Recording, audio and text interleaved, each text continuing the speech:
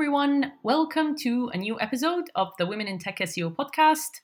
I'm Arij Abu Ali. I am the founder of Women in Tech SEO. Today's episode is all about transparency and communication in client reporting. Joining me today is the brilliant Barb Davids, who is the owner and SEO consultant at Compass Digital Strategies. Hey, Barb. Hey, Reach, how are you? I'm good. How are you? Doing good, doing good. It's midweek. It's good. This season is sponsored by Novos.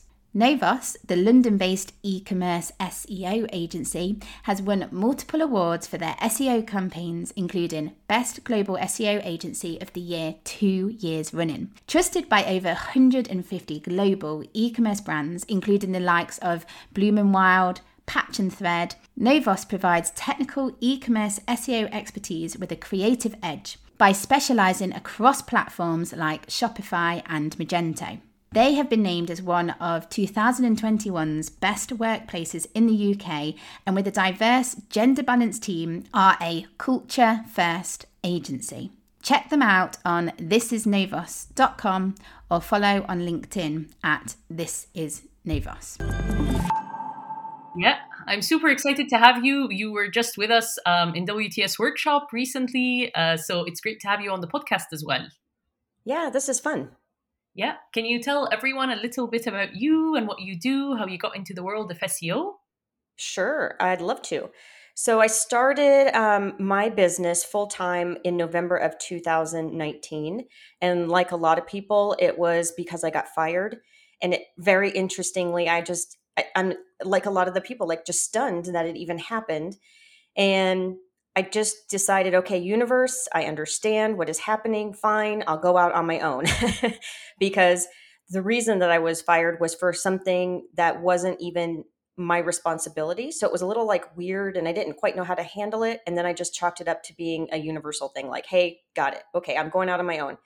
And then before that, for probably a good year, solid year, I had more clarity in what I wanted to do. And the idea was to work anytime, anywhere.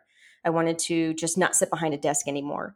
And when I started the concept of Compass Digital Strategies, although it didn't start out that way in terms of the name and what it did, but I started working towards that, and specifically with photographers, because I was a fitness photographer at the time. I've since closed the business, but I started working with other photographers and learning about SEO and trying to figure out, okay, specifically for this industry, what do I need to know to do?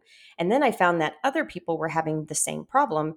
And I'm like, okay, well, if it's even difficult for me, and I've been in the digital marketing industry for well over 20 years, how hard is it for people who don't have any of that background? So it started that way, and I started helping some people, and things kind of grew. And then Compass Digital Strategies kind of evolved, and now I do different businesses, do some client work. Some of them I do for them, for SEO work, do it for them, and then sometimes I have consulting. So people will do their own SEO, but with my guidance. And sometimes I'll get in and do the things for them just to help them out. But basically, they're learning it on as they go, and they do the SEO tasks. But it's helpful because a lot of people don't know like where to start or what to do or what to do next. So, and that is how it started. Yeah, and I think a lot of people over the past year, especially with lockdown and everything that's happened, we're very adamant on the whole concept of, having more flexibility with their hours and time. And it kind of sounds like it was meant to be for you. Yeah, exactly. It's very nice to be able to now that we can travel again, start to look at going to different places. Like, so the idea was to be able to go to Minnesota where my family is, or go to like Portland where some friends are, and be able to still have an income and be able to stay longer so that I could spend some time with them. Because otherwise it's kind of, restricted to a weekend, and that's just not a lot of time. So. Yeah. Yeah, and for people who are considering this journey of starting their own consultancy and going out on their own, what advice would you give them? So, my biggest piece of advice is to definitely consider what your end goal is. So, like mine was work anytime, anywhere. And once I got clarity about it, it just seemed to sort of start falling in place. Like when you actually, like I used to think, oh, write down my goals. Like, what the crap? That's just too much work. I don't want to deal with that. But when I started getting real clarity around what I was doing, I think there's a, what is it called? Intention, where intention goes, energy flows where intention goes, or something like that. I can't remember the quote right now, but wherever your intention goes, it seems to, that's where things fall into place.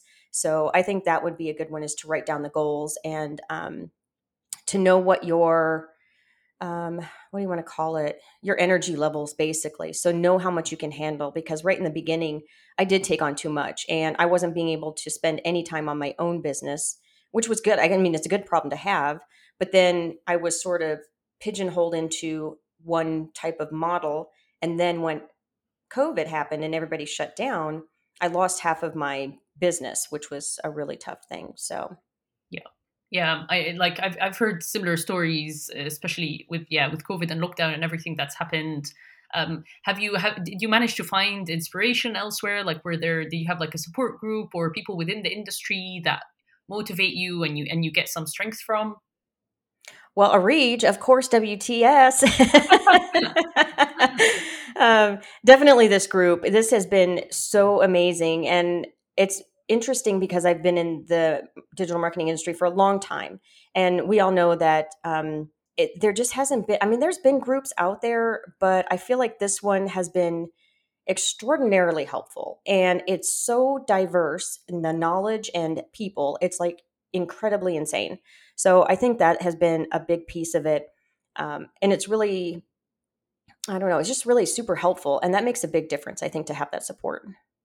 Yeah, definitely. And a big thank you to you. You always make the time to go in and answer tons of questions. So yeah, I'm sure a lot of people are really grateful for that. And even the recent workshop you had with us was just extremely helpful. So thanks for always taking the time to share your knowledge. Yeah, thanks. Happy to give back to those who help. Awesome. Well, today we want to talk about all things client reporting. And what I really liked when you pitched your topic was you specifically touched on you want to talk about client reporting, transparency, and communication. So I'd really like to start off by understanding, what made you label it that way? Uh, Probably just because it is very specific. And a lot of what I've been running into are previous SEO companies with some of my clients or people that I've heard where they talk about they get these reports, but they don't know what's happening. And they just spit out like whatever report comes from the tool. And like, for example, the one client that I had, the person was doing local SEO, and they spit out some report from Google My Business, but they weren't posting to Google My Business. Well, you have to post in order to do local SEO. You can't just monitor. Like, that's not a doing thing. And I also think SEO is such a black hole for people that don't understand what's happening. So by being transparent in what you're doing and what's coming up and communicating that on a regular basis really helps the client or your boss to understand, yeah, there are things being done, even though it's not like a tangible activity. Yeah, and this definitely, applies all around. So I used to work agency side before working in house, and whether you're a consultant or whether you work within an agency or you work client side, this definitely applies all across. Yeah. Yeah. So, what are some of your go-to tools that you tend to use in reporting? For reporting, I like to use Google Search Console and Google Analytics in terms of grabbing data, and also SEMrush. And then to report on those, I typically use Google Data Studio. There are times where I'll pull up the screen for like SEMrush to show some things to some of the clients who understand it a little bit more and like to see the data. But for the most part, I take all the data sources and pull them into Google Data Studio because it's a very nice, simple way to pull all the content together from the different sources. And with Google Data Studio, it's interesting because there are some people who absolutely love it and some people who find it a little bit overwhelming. Okay. Yeah, and I'm sure you felt that same way as well the first time you used Google Data Studio. Yeah, that's true. Yeah. Yeah, and we had a few workshops as well on it. But what are some good starter tips for people who want to wrap their head around Google Data Studio? Yeah, get all the free templates you can. So I went and did a lot of downloading of the free templates and looked at it that way and just started putzing around with my own website so that I could see how it connected. Definitely used YouTube a lot. Um, Yeah, I think the templates are very helpful because the more you download, the more you can see all the different ways that it can be used. There are some of them that are so in depth and so crazy good, but then there's some other ones that are so crazy simple that it's very nice to have as well. So you can decide, whoever you're reporting to, which one makes more sense. Yeah. With Google Data Studio, I feel it's this concept of it's so overwhelming to start with a blank canvas. But then Mhm. if you've got a template in and you start connecting some of your own data, it feels much more simpler and less overwhelming. Yes, absolutely. And I think the overwhelm comes from, I'm going to get a little philosophical. I think that the overwhelm just comes from that plain not knowing what you don't know. Yeah. So it's really about just taking the time, sit down, and I still have a hard time doing this, but I have the awareness of it now, which is really helpful. But like just sitting down and saying, okay, this is what I'm going to look at. This is what I'm going to do. And then once you start working with it more, that overwhelm goes away. Yes, and I think the same can definitely be said about Google Tag Manager as well, which you taught us a lot about in the community, and I think that's yet another platform or tool that people can easily find overwhelming if they haven't come across it before. Oh yeah, that's incredible. That is still overwhelming for me because there's so much I haven't tapped into yet with it, but I think the first part of it was learning like the testing part because it was a little confusing at first, so I had to go through it a few times to get comfortable with that piece of it because if you don't test it, you can get wrong data or no data at all. And so when you put together these reports, what are some of your key metrics that you always make sure that you tend to report on with all clients? Some of them are pretty standard. Organic search visits. So we take a look at actually we take a look at overall traffic because a lot of my reporting, and here's where I think a lot of SEO companies, at least in the past, it's gotten way better from from what I know. But in previous like years, you would always see these reports with all the traffic that people were getting to the website, but there wasn't any insight or clarity into, okay, but is it hitting our goals? So not only are we reporting on the total traffic, but the organic search visit. So how much traffic are we getting from Google or just organic in general? How much is coming from Google My Business? How much is coming from Facebook? How much is coming from paid ads? So even though I don't do paid ads, I do report on it for my clients because it's part of the overall picture. And then we also take a look at the conversions or leads or whatever their main goal is because if I'm driving traffic to the website, I don't want them just to go away. But my whole point, my I don't think it ends there. And I think a lot of companies, at least in the past, I'm not sure how much it's changed, but I do think it's getting better that it's not just about sending traffic, it's sending quality traffic and making sure that people are converting the way that you want them to on the site because you can get all the traffic in the world, but they're not going to keep you on if those people aren't converting on that piece of it. So sometimes my clients are very good about knowing this. Sometimes you'll have another person outside of the SEO or another person that works on conversion only, and that could be a way, but then you work together. So that's one big piece. Then I like to also report on sort of the visibility or the impressions that are coming from like Google Search Console. So I'm like saying, okay, well, we've had more impressions or more search results showing than we did last week, for example. And then we had the click through rate at this such and such number. And I'm going to pause a little bit on what I report on just to say it's not also just those numbers, but saying, okay, why is that important? Because if you have a low click through rate from Google Search Console, that means people aren't necessarily that excited about your page title and meta description. So explaining this whole thing about what they do and that kind of thing also helps. What else do we report on? Keyword rankings. So that one gets like down a black hole because you you rank for more than the target keywords you're trying to hit. So I do things a little differently on a monthly basis than I do on a weekly basis. I do report weekly with my clients um, because I want them to see what's happening each week. And so typically we'll report on like anomaly, not okay, certain things I see with certain keywords as I'm digging in. So I might say, okay, well, this keyword we lost traffic, or this keyword we gained traffic. And I'll do that on the weekly basis, like some insights that I can see. And then on a monthly basis, take a look at the overall keyword ranking list. So we'll take a look at first what's being targeted. Are we where are we ranking for those? But then we might even dip into, okay, but you're also ranking for this keyword, which we're not targeting. And then, think about later if we wanted to start targeting it or whatnot. So those are some of the things. And then the conversions. So some of them are for leads, specifically using goals in Google Analytics. We'll report on that, or revenue number, for example. And for the one client, even the revenue number that I pull into Google Data Studio is actually a manual process. I even go that far because it's part of the bigger picture, because they can get revenue from in-store that doesn't come from the website, but it still makes a difference. But then I also report in a different number just below saying, okay, well, this is how much came from organic search. So that way they know what they're getting from those that work that's being done.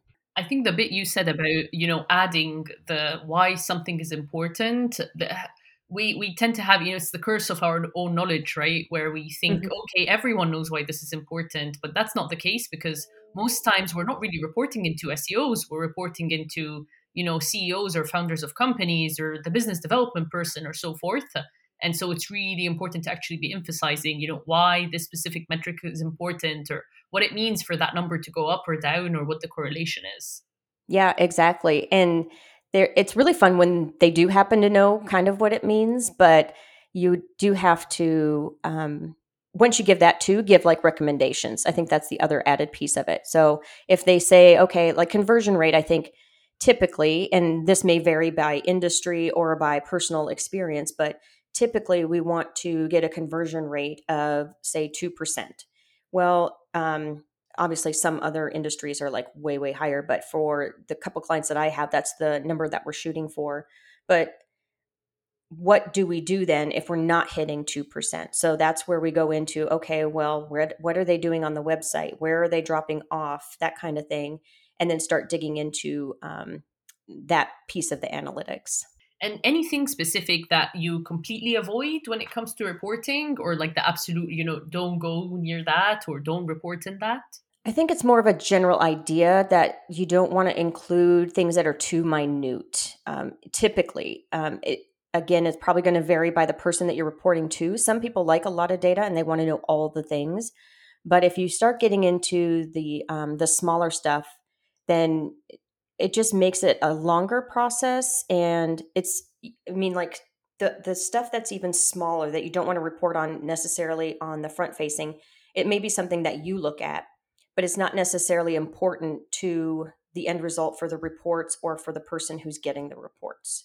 Yeah, and I think that touches a lot on the concept of rankings, right? And keywords we look at, because we might be looking at thousands and thousands of keywords, but it's all about that overall pattern or how that category as a whole is performing, as opposed to, here's a breakdown of every single keyword and how it's performing. Right, exactly. And then you have those people out there who want to rank for a certain keyword, but there's no searches for it. So then you have to go into be like, okay, well, here's why you don't need to spend your energy there. Yeah. So, yeah. Yeah. And how does the competitors fall into this? Do you tend to include some form of competitor analysis or tracking within your reporting? I don't actually. I do take a look at them periodically. I haven't found a really great way. So if there is a great way that somebody's aware of, I would love to hear it. I do a competitor analysis at the very beginning of a client project, or if somebody's doing like wanting to do keyword research, I look at it at that point. But I don't do it on a regular basis. Although I have done from the standpoint of content. So there is a way that you can pull, and it was from Steve Toth. There's a way that you can pull using Google search by using dates. I'll have to find the formula and I can push it into the Slack channel. But you can find all the blog posts that were populated from a website between a date and a date. So that way you can determine, okay, is your competitor pushing out content faster than you? Because then you may want to consider increasing how much content you're putting out.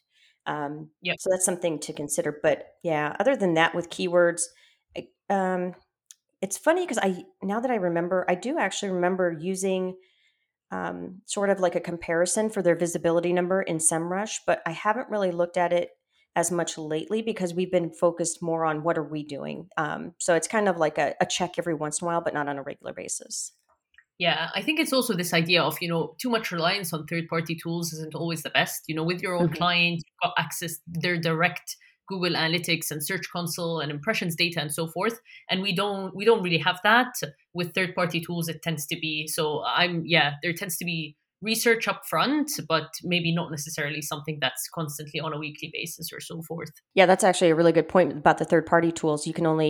That's only so much data, and you can't use it as like the thing to base Yeah. decisions off of necessarily, depending on, it depends again. So, Yeah. And how much, reporting, I imagine you have quite a number of few clients. How much time do you spend on reporting on a weekly basis?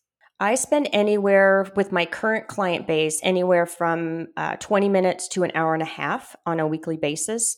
And sometimes that will vary only because that's the time when I use the reporting is the time I kind of do a check for myself as well.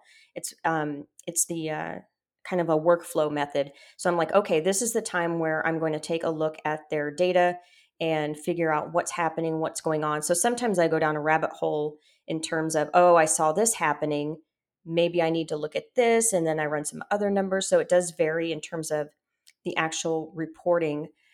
If it's streamlined and I'm just doing a check and I'm not having to dig into anything, I can get it as low as 20 minutes for myself.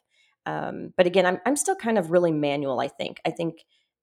There's a lot of ways to do it and make it automated. But then we get back to the point where, you're just spitting out a report. And I like to actually kind of digest the numbers and see like what's happening, what's going on. So.